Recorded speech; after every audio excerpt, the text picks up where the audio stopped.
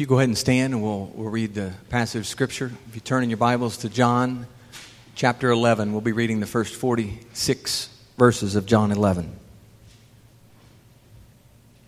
Now a certain man was sick, Lazarus of Bethany, and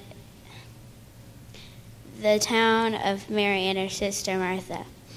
It was that Mary who had anointed the Lord with fragrant oil and wiped his feet with her hair, whose brother Lazarus was sick. Therefore the sisters sent to him, saying, Lord, behold, whom you love is sick.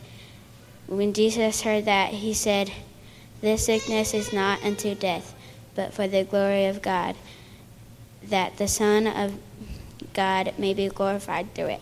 Now Jesus loved Martha and her sister and Lazarus. So when he had heard that he was sick, he stayed 2 more days in the place where he was.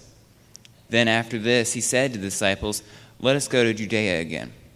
The disciples said to him, Rabbi, lately the Jews sought to stone you, and you are going there again? Jesus answered, Are there not 12 hours in the day? If anyone walks in the day, he does not stumble, because he sees the light of this world. But if one walks in the night, he stumbles, because the light is not in him. These things he said. After that, he said to them, Our friend Lazarus sleeps, but I go that I may wake him up. Then the disciples said, Lord, if he sleeps, he will get well. However, Jesus spoke of his death, but they thought that he was speaking about taking rest and sleep. Then Jesus said to them plainly, Lazarus is dead, and I am glad for your sakes that I was not there, that you may believe. Nevertheless, let us go to him. Then Thomas, who is called the twin, said to his fellow disciples, Let us also go, that we may die with him. So when Jesus came, he found that he had already been in the tomb 4 days. Now Bethany was near Jerusalem, about 2 miles away. And many of the Jews had joined the women around Martha and Mary to comfort them concerning their brother. Now Martha, as soon as she heard that Jesus was coming, went and met him, but Mary was sitting in the house. Now Martha said to Jesus, Lord, if you had been here, my brother would not have died. But even now I know that whatever you ask of God, God will give you. Jesus said to her, Your brother will rise again. Martha said to him, I know that he will rise again in the resurrection at the last day. And Jesus said to her, I am the resurrection and the life. He who believes in me, though he may die, he shall live. And whoever lives and believes in me shall never die. Do you believe this? She said to him, Yes, Lord, I believe that you are the Christ, the Son of God, who is to come into the world.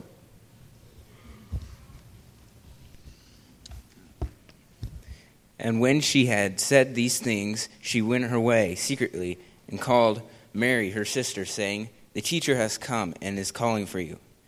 As soon as she heard that, she rose quickly and came to him. Now Jesus had not yet come into the town, but was in the place where Martha had met him. Then the Jews who were with her in the house, and comforting her, when they saw that Mary rose up quickly and went out, followed her, saying, She is going to the tomb to weep there. Then when Mary came where Jesus was, and saw him, she fell down at his feet, saying, Lord, if you had been there, my brother would not have died. Therefore, when Jesus saw her weeping, and the Jews who came with her weeping, he groaned in the spirit and was troubled, and said, Where have you laid him? Then they said to him, Lord, come and see. Jesus wept. Then the Jews said, See how he loved him. And some of them said, Could not this man who opened the eyes of the blind man also have kept this man from dying? Then Jesus again groaned in himself, came to the tomb. It was a cave, and a stone lay against it. Jesus said, Take the stone away. Martha, the sister of him who was dead, said to him, Lord, by this time there is a stench, for he has been dead for 4 days. Jesus said to her, "Did I not say that if you would believe, you would see the glory of God?" Then they took away the stone from the place where the dead man was lying. And Jesus lifted up his eyes and said, "Father, I thank you that you have heard me. And I know that you always hear me. But because of the people who are standing by, I said this, that they may believe that you sent me." Now, when he had said these things, he cried out in a loud voice, "Lazarus, come forth." And he who had died came out, bound hand and foot with grave clothes, and his face was wrapped with cloth. Jesus said to them, "Loose him and let him go." Then Mary of the Jews, who had come to Mary and seen the things Jesus did, believed in him. But some of them went away to the Pharisees and told them the things Jesus did. You may be seated. Thank you guys for reading this morning, and looking forward to sharing what the Lord has here in this passage in John chapter 11 for us this morning as we look to Jesus, the author and finisher of the faith. As we jump in here, I'm going to ask if you would to join me in a word of prayer. Father, we pray this morning asking that your word penetrate and accomplish its very purpose today. And we know, Lord, that today on the calendar is a special day for many. Many know this day as Easter Sunday. For those of us in Christ, it's much more than a holiday. It's a reminder of the newness that we have in Jesus. This is the day that we celebrate an empty tomb. It's the day that reminds us that we who were once dead have been made alive through Jesus Christ. Father, I pray that you would work in us and upon us, that we might walk like the new creations that you've called us to be. And we give you thanks for sending Jesus, your Son, to live and die. And the Bible says that he was buried and that 3 days later he arose. And as we already sang this morning, we express hallelujah. Christ arose. We praise you, God, that we serve a risen Savior. This morning, Lord, I ask that you would move us to be alive for your name's sake. That in the midst of our remaining days, that you would unpack in our own lives those words of Paul. For to me, to live is Christ, and to die is gain. Help us to live Jesus out and prepare us in these days to know what it is to die, that we might see the gain that awaits us in the presence of Jesus. Father, we pray you would open your word to us, that you would grant us understanding, and that you would change us and transform us through your word and through your Spirit. And we pray this in the name of Jesus. Amen. He who believes in Jesus, though he may die, he shall live. And whoever lives and believes in Jesus shall never die. I ask the question of you this morning, do you believe this? Do you believe this? These words of Jesus speak of death and life, being dead and being alive. What is it, according to the text, that unites the two together? It's belief in Jesus. Belief in Jesus. Jesus is announcing that death and life are not the primary points of concern here on earth. The primary point of concern is whether you believe in Jesus Christ. For if you believe in Jesus, though you may die, you shall live. And if you believe in Jesus and currently live, you will never die. so you can die and yet live and never die. But it's all predicated on whether you believe in the Jesus of these Scriptures. Do you believe in Jesus this morning? Not in the way the demons do, according to James. Do you believe in the sense of your works working together with your faith? Do you believe that He came down here, Jesus, He came down here to earth. He tabernacled among men for a time, and then willingly gave His life for you at the cross.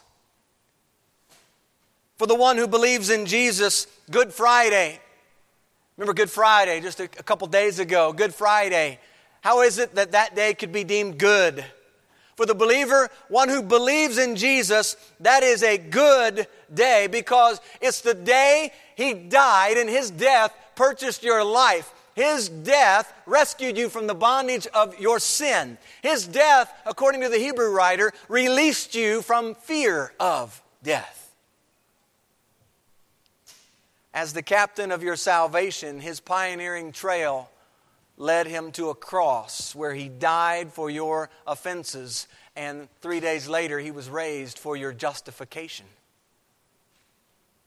Do you believe that Jesus was raised from the tomb? Do you believe that He's ascended to be back with His Father in heaven? Do you believe that He's coming back again one day, this time to judge the world according to His perfect standard of righteousness, a standard which, this is important for us to know, a standard which is only accessible through faith in Jesus' finished work at the cross. God made Him who had no sin to be sin for us, that we might become the righteousness of God in Him. Do you believe that your living and dying has everything to do with this man Jesus? Lazarus is literally raised from the dead in John 11. He's raised up. But the passage is not primarily concerned about Lazarus. It's not. It's centered on Jesus. And more to the point, it's centered on belief in Jesus. Listen to a few of these scriptures in John's gospel alone. And by the way, this is not exhaustive. We'd be here a lot longer if it was exhaustive.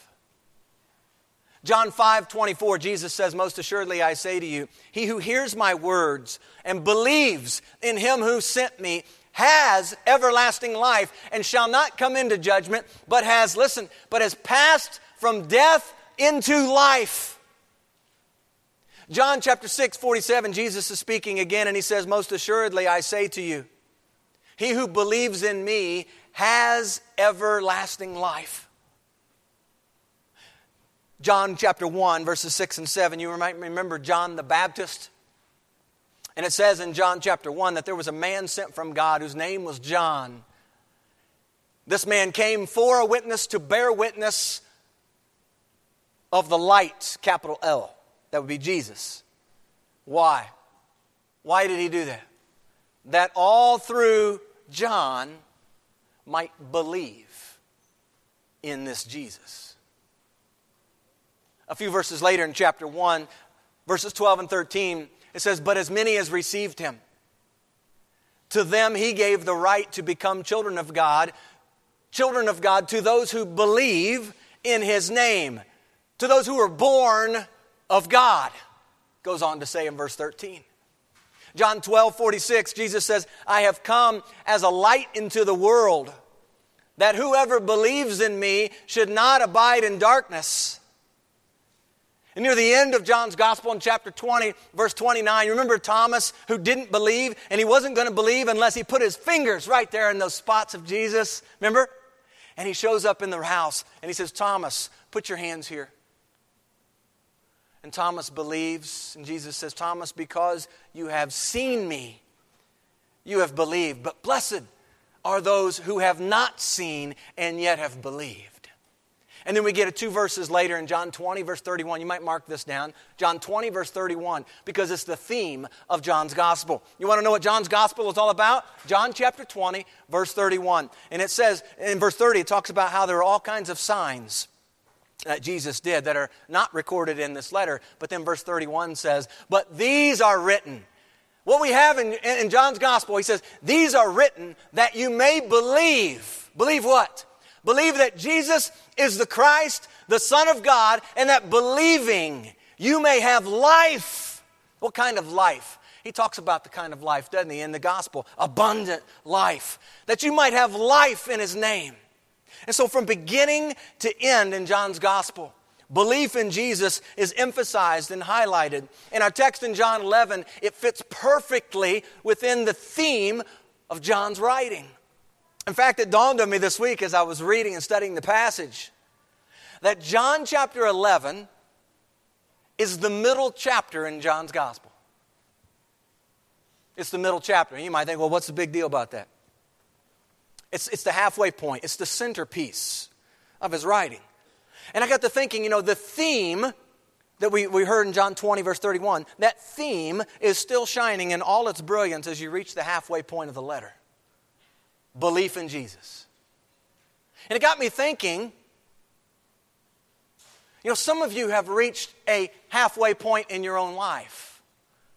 Some of you maybe have crossed the halfway point. We don't know. But some of us are hovering somewhere about the halfway point. Is your belief in Jesus still shining in all its brilliance as it did that moment when you first believed and trusted Christ as your Lord and Savior? Has it faded a bit this morning? Or is it barely flickering in your life?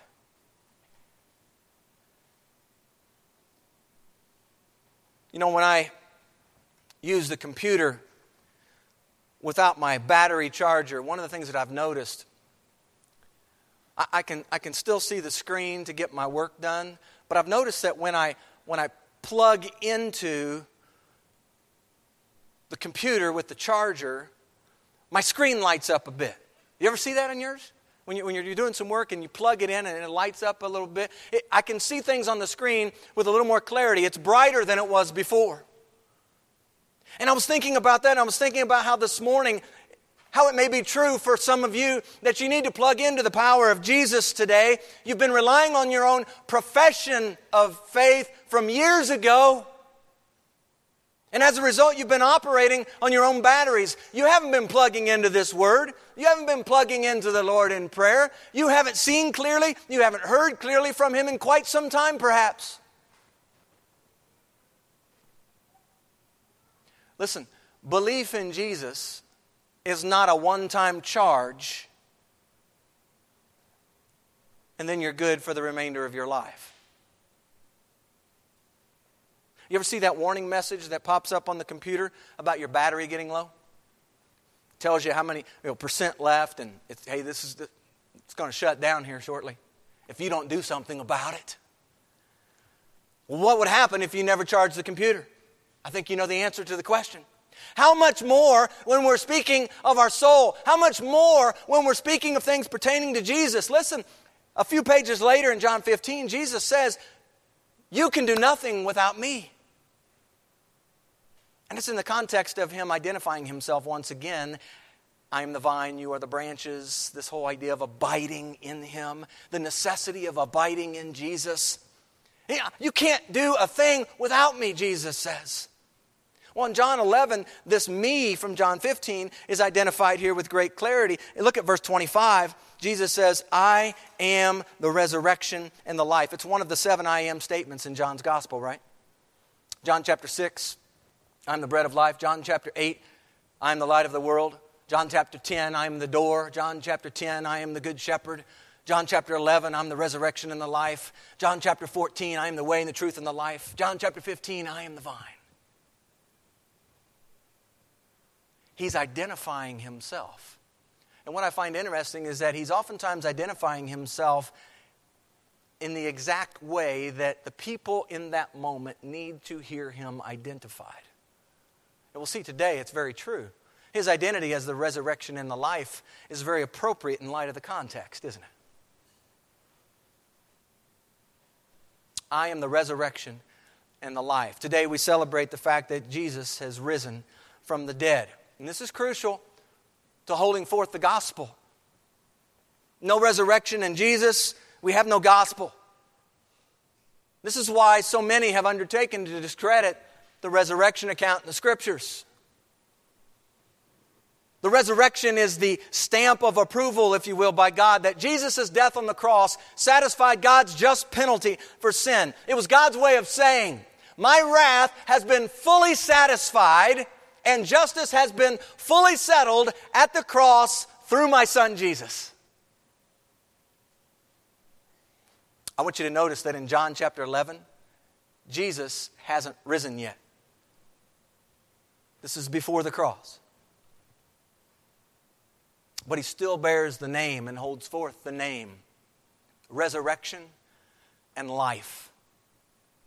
Belief in Jesus is not only the theme of the whole book of John, but it's the theme of this chapter in John chapter 11, which falls right in the middle of the book. And belief in Jesus is closely connected. In fact, it can't be disconnected to His revealed identity in this chapter as the resurrection and the life. So then, John chapter 11 is a call to believe in this Jesus, but it's a call in light of who He is.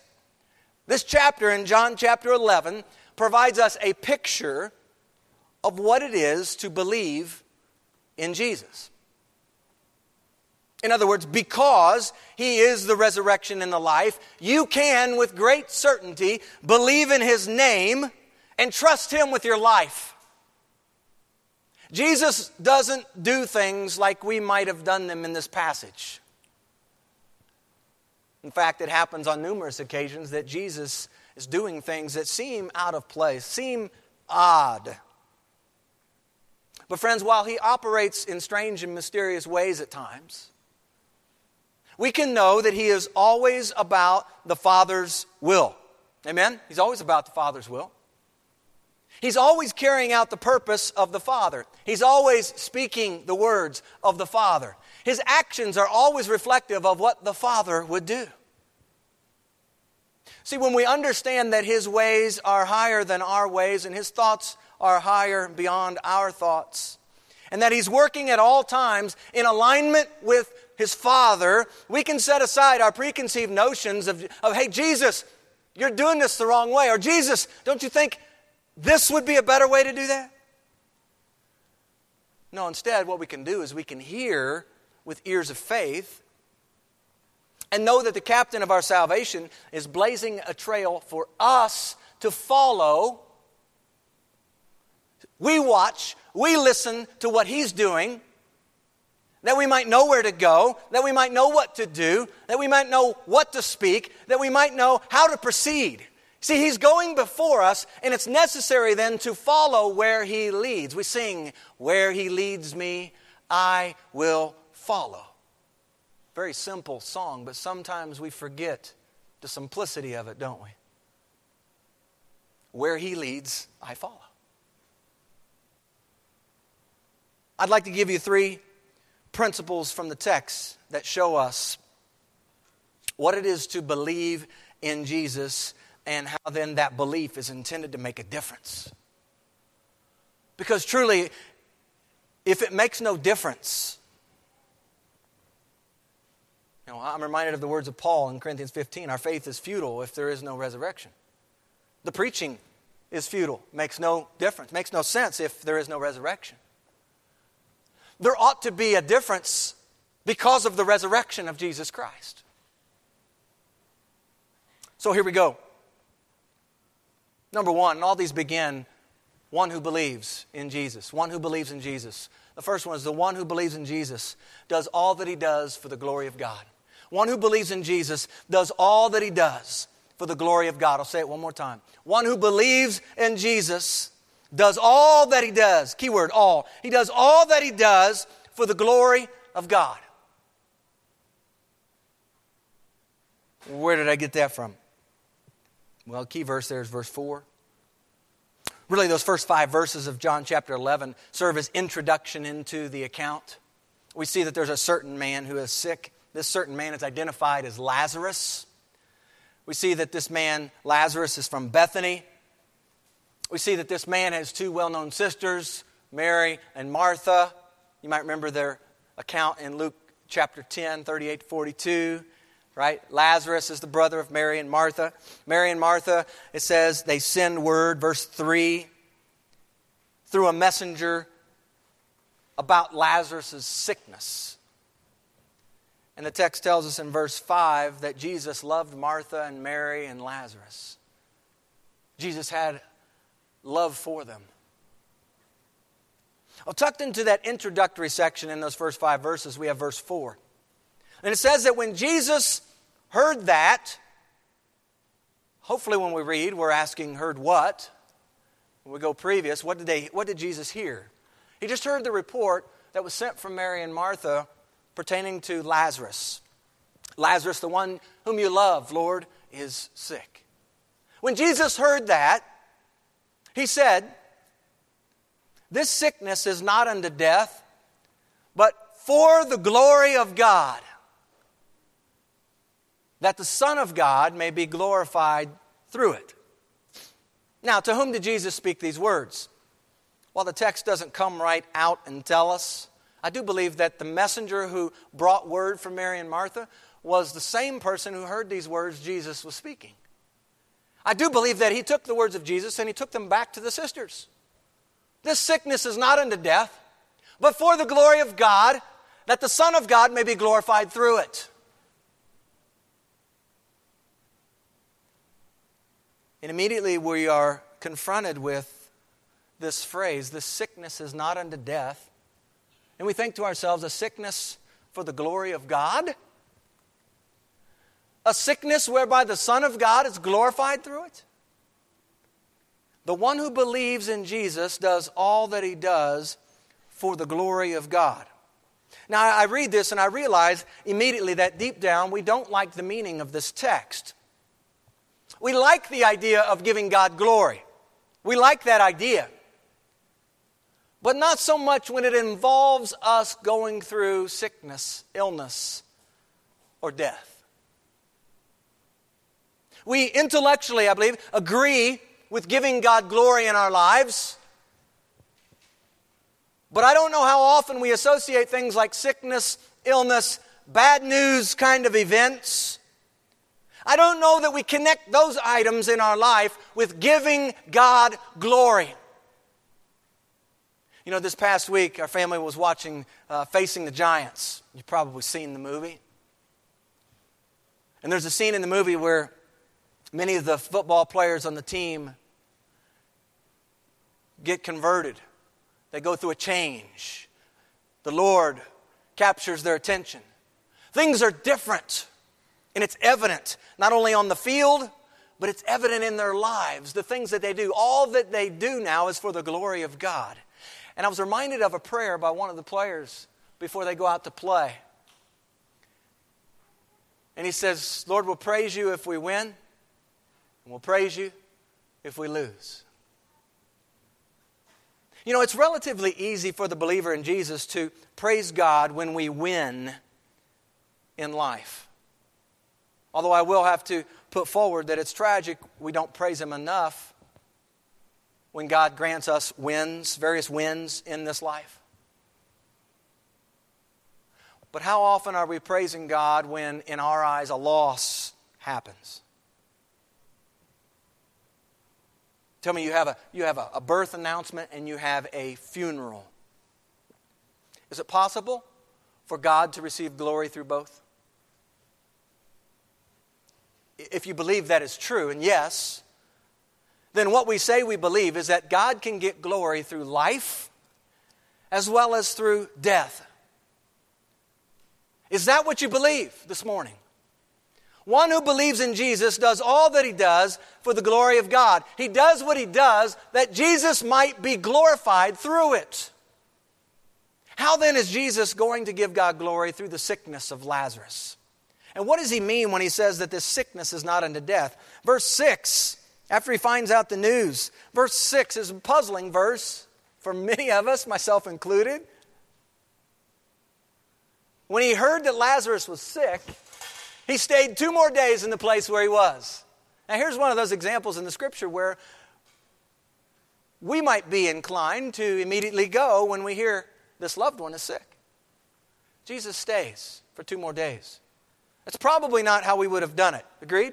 Most of us, we probably wouldn't have done it that way. But knowing who Jesus is and knowing that he is perfect in all his ways, we can keep watching. We can keep listening.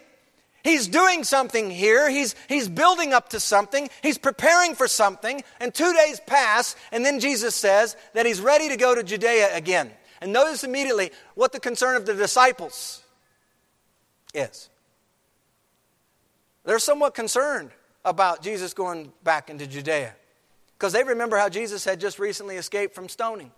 John 8:59, John 10:31, John 10:39. The Jews were taking up stones to stone him. They're concerned about Jesus. Why would you want to go back to the place that tried to kill you?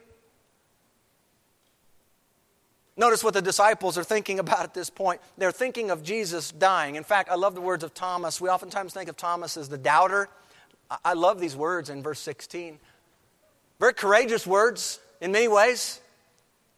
He says to his fellow disciples, fellow followers of Jesus, let us also go that we may die with him. He's calling them to die.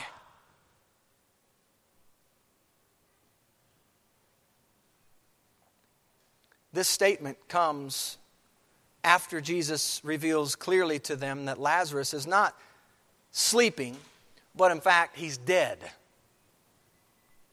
One who believes in Jesus does all that he does for the glory of God. I want you to look at what Jesus says to the disciples in verse 15. After he tells them Lazarus is dead, he says, I'm glad for your sakes that I was not there. Why? Here it is. That you may believe. And nevertheless, let us go to him.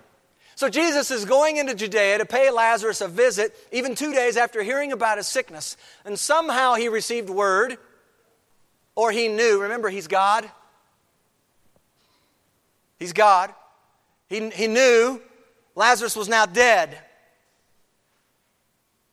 Now, this might have caused the disciples to wonder about the need to go at all since Lazarus is dead. You know, hey, after all, Jesus, you might be dead if you go into Judea again.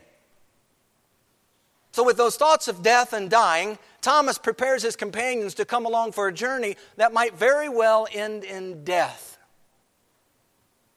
It seems that verse 15 is speaking to a purpose for the disciples upon arriving at the place of Lazarus, that you may believe. I want you to couple those words with this sickness is not unto death. And you notice that Jesus is up to something. In verse 11, in fact, he says, our friend Lazarus sleeps, but I go that I may wake him up. This sickness of Lazarus, which did in fact turn into death, was going to work out for the glory of God in such a way that the Son of God, Jesus, would be glorified through it.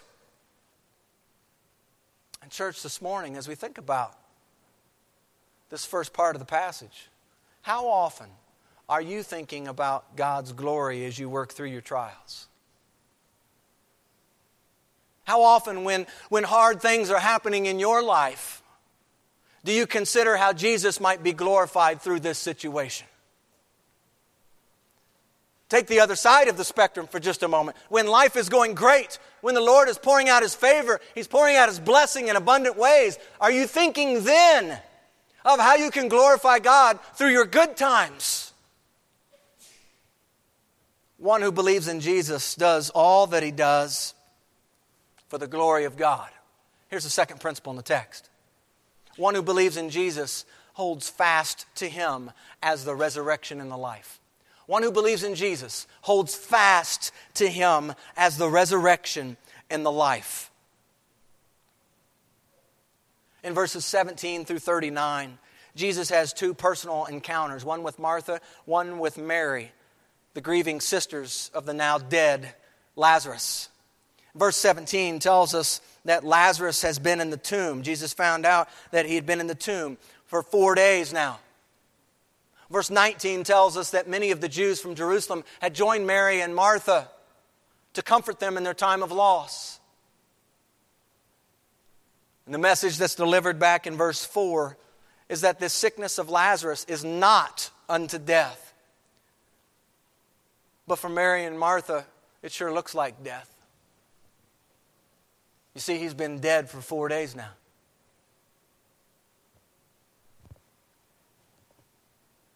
Notice that Martha and Mary both initially say the same thing to Jesus. Verse 21 and verse 32. Lord, if you'd been here. Lord, if you'd been here, my brother would not have died.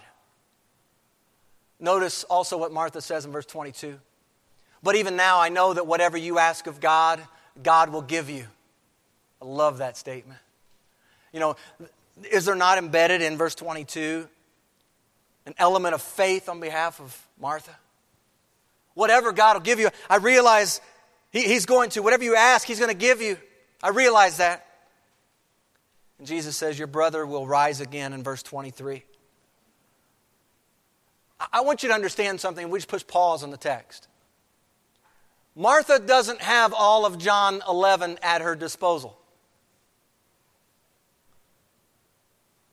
Can we just put that forward I think it's good for our consideration. She doesn't have the end of the story. She doesn't know how this is all going to end.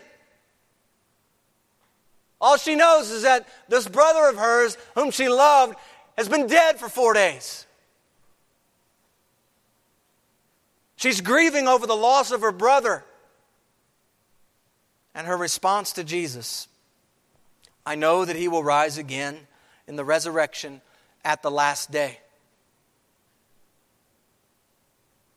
And you know, in the margin of my Bible, I couldn't help as I was reading and studying. I put down from Martha's words, good theology. But Martha, the I am is standing right here in front of you.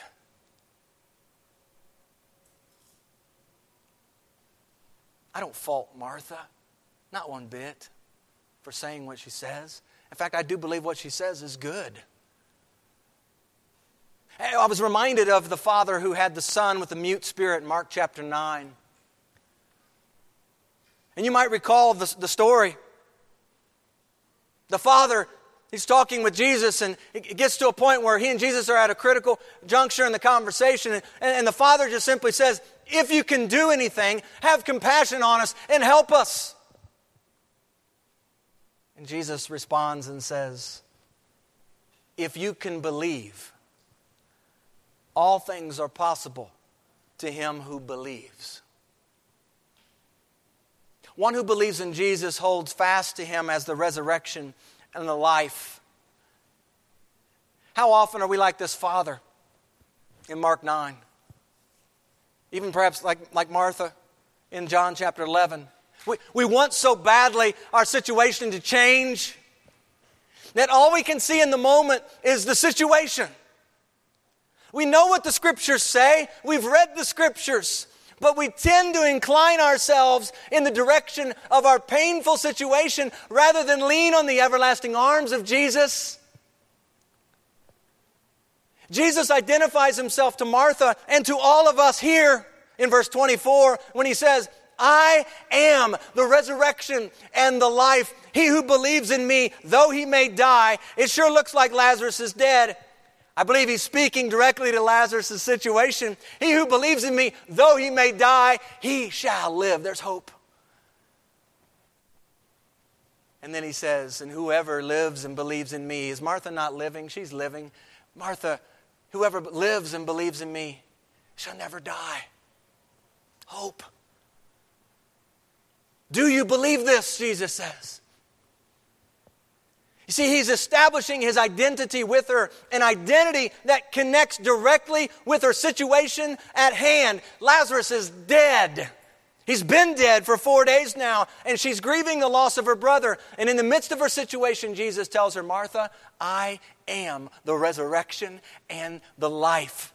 I'm the one who takes what is dead and brings it back to life. I'm the one who has the power to raise up what has fallen down. Martha, fix your eyes upon the resurrection and the life, and you'll see that things are not as hopeless as you might think they are right now. And Martha, in verse 27, answers the Lord's question and says, yes, Lord, I believe that you are the Christ, the Son of God, who is come into the world. What a great testimony of faith. She believes, listen, she believes what Jesus says because it's Jesus speaking to her. Listen, Jesus might not be right here in front of us in flesh and bones, but His Word is right here in front of us. Do you take what He says and walk in that and live that out because it's Jesus, because it's God's Word? She believes in Him. Jesus doesn't come out and tell her how everything's going to happen. Do you notice that? He doesn't tell her. He doesn't just open the door and tell her, Martha, here's what I'm going to do. He doesn't say that. And oftentimes in our lives, He doesn't say, hey, Joel, today, here's what I'm going to do. Tomorrow, here's what I'm going to do. He doesn't open that door wide for us to see all things. That's why we're called to walk by faith and to walk in the light that He gives. And Martha does that. I think there's a lot that she can't see. But I see in Martha and her response to the Lord a faith.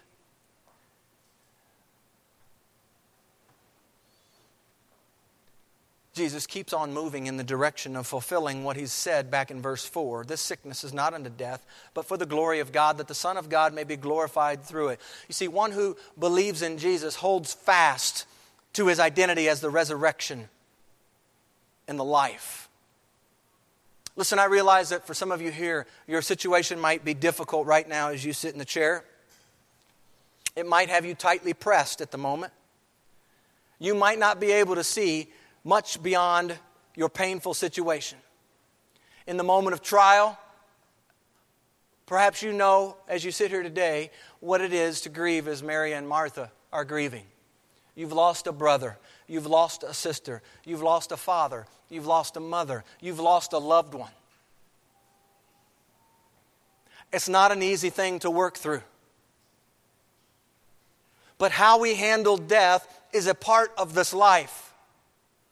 And I believe it's one of the reasons John 11 is here. Death is a reality for each one of us. Unless the Lord returns first, come quickly, Lord. Amen. It would be wonderful if He came soon. But unless He returns, there's not a one of us who's going to skirt the gates of death. Not a one of us. We'll all enter through death's gate. Hold on, friends, to Jesus as the resurrection and the life. Know that when you trust in the Lord with all of your heart and lean not on your own understanding, not only does He promise to direct your steps, but those around you begin to see something different in you as well. I was reminded of the passage in Daniel chapter 3. You might remember those three young men, Shadrach, Meshach, and who? Abednego. Good, very good. In Daniel chapter 3. Remember the King Nebuchadnezzar, remember he had erected this golden image. And the deal was, when music played, everybody was to bow down, worship the image. Well, there were three guys who didn't do that. And they got reported to the king. King found out about it, he got pretty angry. He gathered the three guys together and he said, hey, listen, let me review this for you. You must not have gotten all the details. When that music plays, you're supposed to bow down. In chapter 3 of Daniel, verses 16 through 18. Love these verses. Shadrach, Meshach, and Abednego answered and said to the king, O Nebuchadnezzar, we have no need to answer you in this matter. If that is the case, our God whom we serve is able to deliver us from the burning fiery furnace, and He will deliver us from your hand, O king. But if not, Let it be known to you, O king, that we will not serve your gods, nor will we worship the gold image which you've set up. You see, these three men are holding fast to God, even though death is staring them right in the face. They speak to the king and they testify that their God is able to deliver them. It's not a matter of whether he can or not. He is able. Maybe some of you need to write that down. He is able. God is able. And they had a confidence about God that they serve. This God that they served, there was this tremendous confidence in him. They knew him. They had seen him work. They had faith that he was able and powerful enough to provide their rescue. But if not. And see, that's where most of that's the pivotal point for most of us here. Yeah, well, I can see how they do it because he rescued him. But did you hear their words? But if not. If God chooses not to deliver, if God chooses not to rescue, this is the part of the testimony that stirs my soul every time I read. But if not. Here's a question. Will you hold fast to Jesus even when faced with a fiery trial of your own? Do you lose all confidence in the resurrection and the life if he doesn't provide the rescue? Are you going to continue to trust in the Lord all the way to the end? You see, the believer in Jesus does all that he does for the glory of God. That might mean, friends, death instead of rescue. That might mean, it might result in long-term pain and suffering rather than deliverance in the short term. Jesus says that he's the resurrection and the life. Are you going to trust him regardless of your situation? Regardless of the outcome? Regardless of what it might cost you? God is able to deliver, but if not, we're not caving in, we're not walking away, we're not cowering back from holding fast our confidence to the end. As the resurrection and the life, consider what Jesus can do in your own life. Jesus can take your dead situation and he can make it alive. He can take your sickness and bring health. He can do that. But he can also take your infirmity and show forth the glory of God through your infirmity. What you think is an impossible situation staring at you, God can make it possible. He's the resurrection and the life. Your broken relationship can transform into a flourishing relationship, a growing, abiding relationship. Your dead-end situation can turn into hope. Your marriage might be defined right now as dead. You're living in the same house together, but you don't have much of a relationship with one another. Jesus is the one who can change all of that. He's the resurrection and the life. You might have some wayward children. He's the resurrection and the life. We have people here. I know it's been talked about. I dare not sweep it under the rug. But there's a lot of people who once were here who are no longer here. There's a couple ways we can respond to that. We can walk around with our heads down. We can mope. Or we can hold fast to the resurrection and the life and realize this is his church and he can take what's dead and make it alive. Amen? He can do that. He can do that. Do you believe in this Jesus, friends?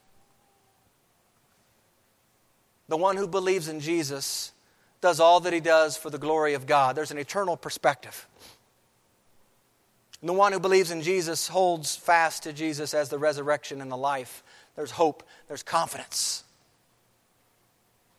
Look at 38 through 46. There's one more principle I'd like to show you from the text. One who believes in Jesus leaves clear evidence that a change has taken place. One who believes in Jesus leaves clear evidence that a change has taken place. Resurrection Sunday is celebrating Jesus, our risen Savior. And John chapter 11 happens not many months from the Passover. Jesus is about to die on the cross. And here in verse 38, I paused as I'm reading and studying this week. I paused at 38. He's standing before Lazarus' tomb. And he's seen groaning within himself on 2 occasions. And part of that could be just his compassion, his sympathy for the ones that he loves. But part of it, I believe, is also a reminder of the grip of death and how the devil up to this point has delighted in death, especially the death of God's children. It goes all the way back to the garden. And we remember Romans 5:12 says that through one man sin entered and death spread to all men because all sinned. And here Jesus is standing at the tomb. Lazarus is dead.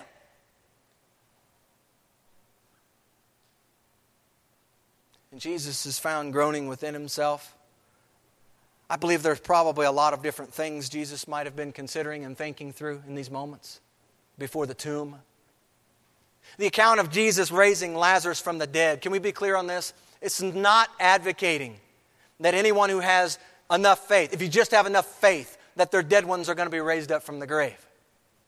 Can this be clear? Because I know it gets preached that way. It gets preached that way. You just don't have enough faith. It's not the point of the passage. It's not advocating that all your loved ones will rise up from the grave if you just believe, if you just come to Jesus. That's not what it's talking about. Lazarus is raised after 4 days in the tomb. Question, did God get glory through what began as a sickness?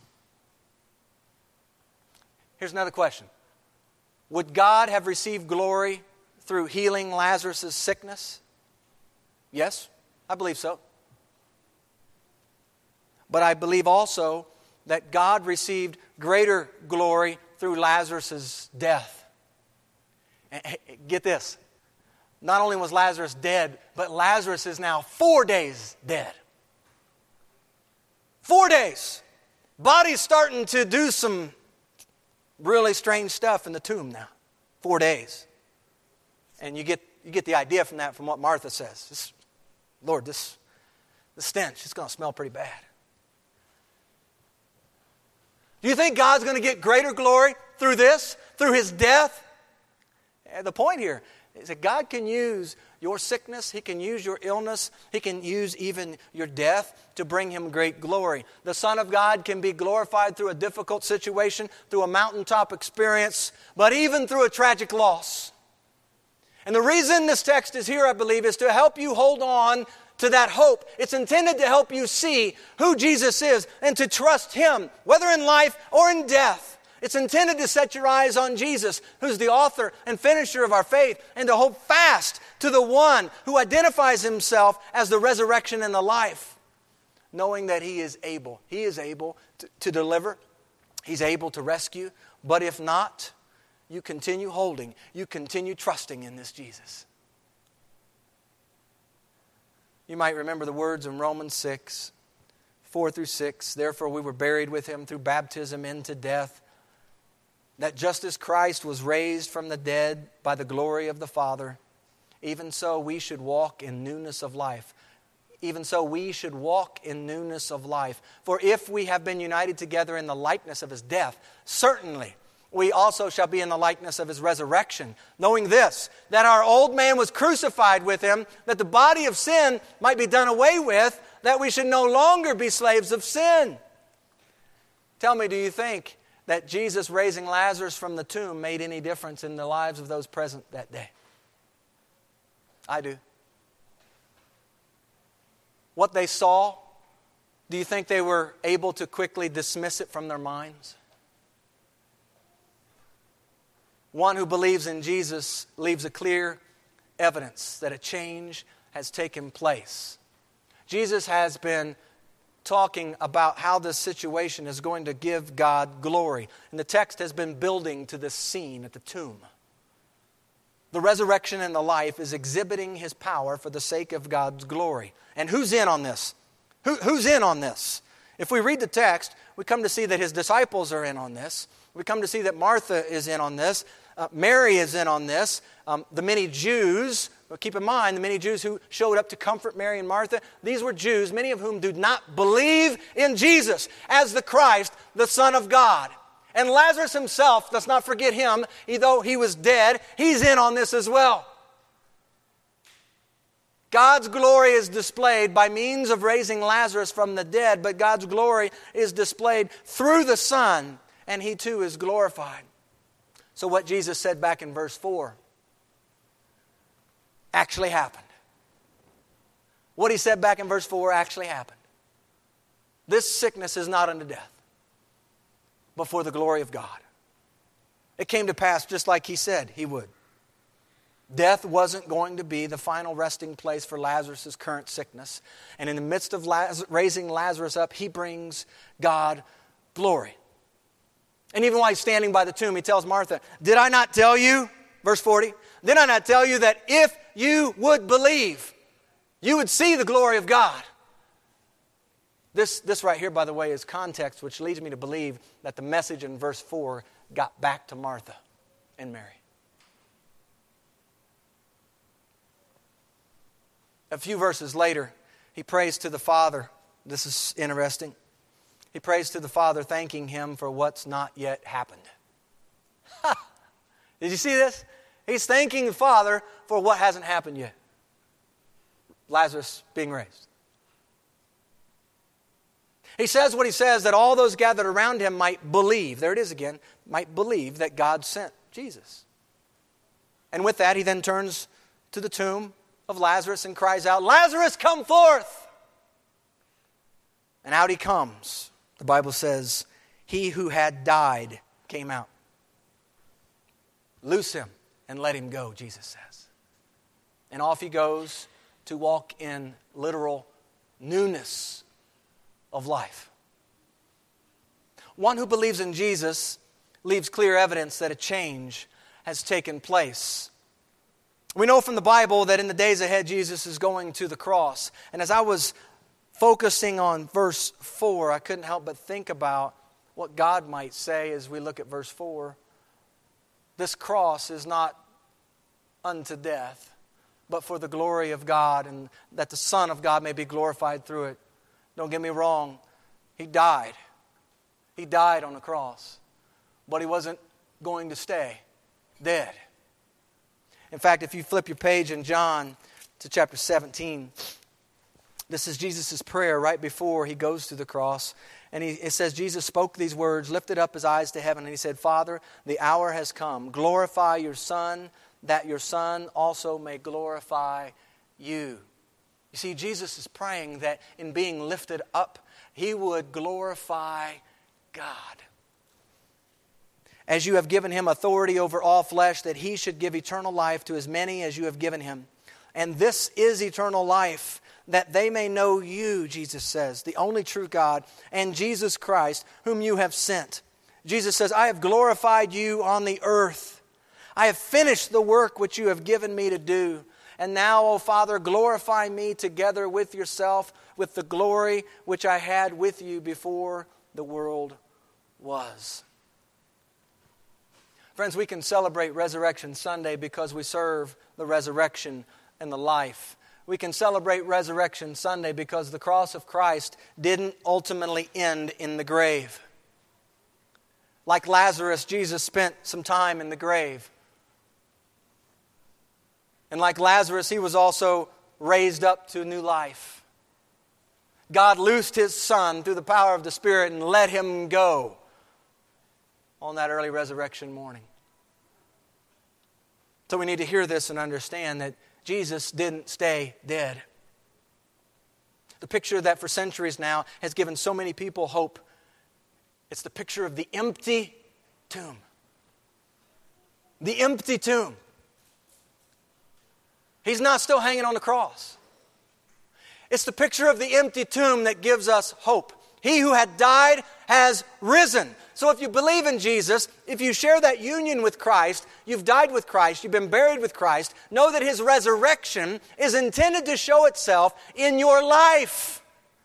One who believes in Jesus shows clear evidence that a change has taken place. You have crossed over from death into life. You were once dead, but now the Bible says you have been made alive through Jesus Christ. You were once blind, but now you see. It has everything to do with what Jesus did at the cross. It has everything to do with an empty tomb.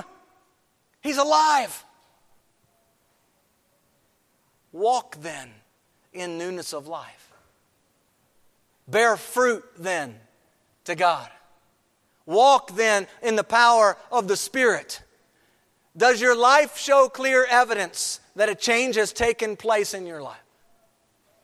Does your life show clear evidence that a change has taken place? The Bible provides the response of the raising of Lazarus. I just want to read these two verses. In verse 45, many of the Jews who had come to Mary had seen the things Jesus did, believed in him. There's one response. Many believed. You can write that down. That's one response. Many believed. Here's the other response, verse 46. But some of them went away to the Pharisees and told them the things Jesus did. Many believed, some did not. Many believed, some did not. It's a familiar ending to Jesus' words, isn't it? Many believed, some did not. It's a familiar ending even for the apostles. I think about Peter and Paul and the likes. When you get into the Acts and the epistles, they preached the word around the entire Mediterranean, and some would believe, some would not believe. How about you this morning? Having seen in the Word the one who identifies himself as the resurrection and the life, do you believe in him? Are you joining the many who believed? Or will you resume life with the some who chose not to believe? One who believes in Jesus does all that he does for the glory of God. One who believes in Jesus holds fast to him as the resurrection and the life. One who believes in Jesus leaves clear evidence that a change has taken place. The first principle speaks to the big picture of why we're here. Why are we here? To give God glory. To enjoy Him forever. To give God glory. That's big picture why we're here. The second principle speaks and helps us understand this big picture of why we're here. Because you see, understanding doesn't totally come into focus unless and until we understand who this Jesus is. And so the second one, it speaks to holding fast to the resurrection and the life. Believing in His name, trusting who the Bible says that He is. This helps us understand all things. You see, knowing Jesus gives meaning to your life. And the third principle takes the big picture of why we're here and connects it with the author and finisher of our faith. And then here's what it does. The third principle, it moves us into action on His behalf.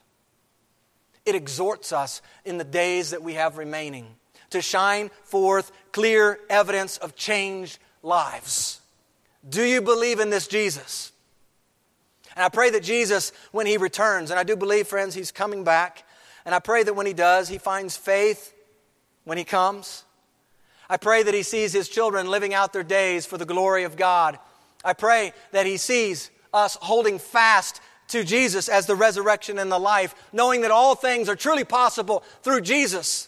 I pray that He sees us holding on, knowing that God is able to rescue and deliver. But if not, He sees us as one who trusts who He is and holds fast to Him all the way to the end. I pray that He sees us making disciples of all the nations and stewarding well the time that we have here on earth, sending forth the pleasant aroma of Christ to all people, manifesting clear evidence that Jesus is Lord of their life. He who believes in Jesus, though he may die, he shall live. Friends, death is no longer a scary thing for those of us in Christ Jesus. He's the captain of our salvation, and as captain of salvation, He went to the cross and He died, and He was dead for 3 days, and death could not keep Him. He was raised from the dead. It ought not be a frightening thing for us. To die is gain. Maybe we can hold on to that. It's gain. To be absent in the body is to be present with the Lord. That's gain, friends. As far as I see it, that's gain. Present with the Lord. Whoever lives and believes in Jesus shall never die. Shall never die. Yeah, it's true that there's coming a day, unless the Lord returns, this earthen tent's going to wear out. The heartbeat that I can now hear won't be beaten one of these days. My body might die. But spiritually speaking, I'm never going to die. Because I believe in Jesus. That's why. That's how we can live forever. If I could put it in real simplistic terms as we close, I'd like to just put it in one verse from the Scripture. It's a verse that many of us have grown up with, a verse many of us know. We have right here in heart, we know it. Listen to the words. I believe it applies to John chapter 11 and what we've spoken of this morning. For God so loved the world. He so loved the world. He didn't just love Mary and Martha and Lazarus. He so loved the world that He gave His only begotten Son. That's Jesus. That whoever believes in Jesus should not perish. Should not perish. Whoever believes in Jesus should not perish, but have everlasting life.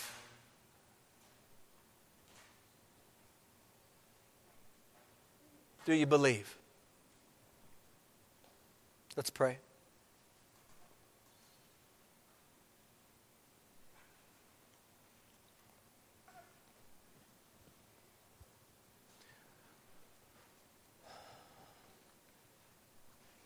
We believe in God the Father. We believe in Jesus Christ. We believe in the Holy Spirit, who has given us new life. We believe in the crucifixion. We believe that He's conquered death. We believe in the resurrection and that He's coming back again. To those who may be dead here this morning, spiritually speaking, I pray that they might hear Jesus calling their name, calling them to come forth. For those who are alive here this morning in Christ, I pray that they would hear Jesus speaking the words spoken to Lazarus. Let him go. Live as though you're in Christ, alive in Christ. We thank you, Father, for loving us so much that you would send your Son to die on the cross in our place as our substitute. We thank you for holding out hope for us and calling us to believe in your Son, that if we believe and look to the Son, we will not perish but will have everlasting life. Father, we thank you for the empty tomb and the hope of new life in Jesus. And we thank you for the reminder today that Jesus is the resurrection and the life. And Father, I pray that this church would walk in newness of life, would bear fruit to God, would keep in step with the power of the Holy Spirit. And may there be found in us clear evidence that a change has taken place. And may the empty tomb of Jesus stir us to move forward in faith. We pray this in the name of Jesus, the resurrection and the life. Amen.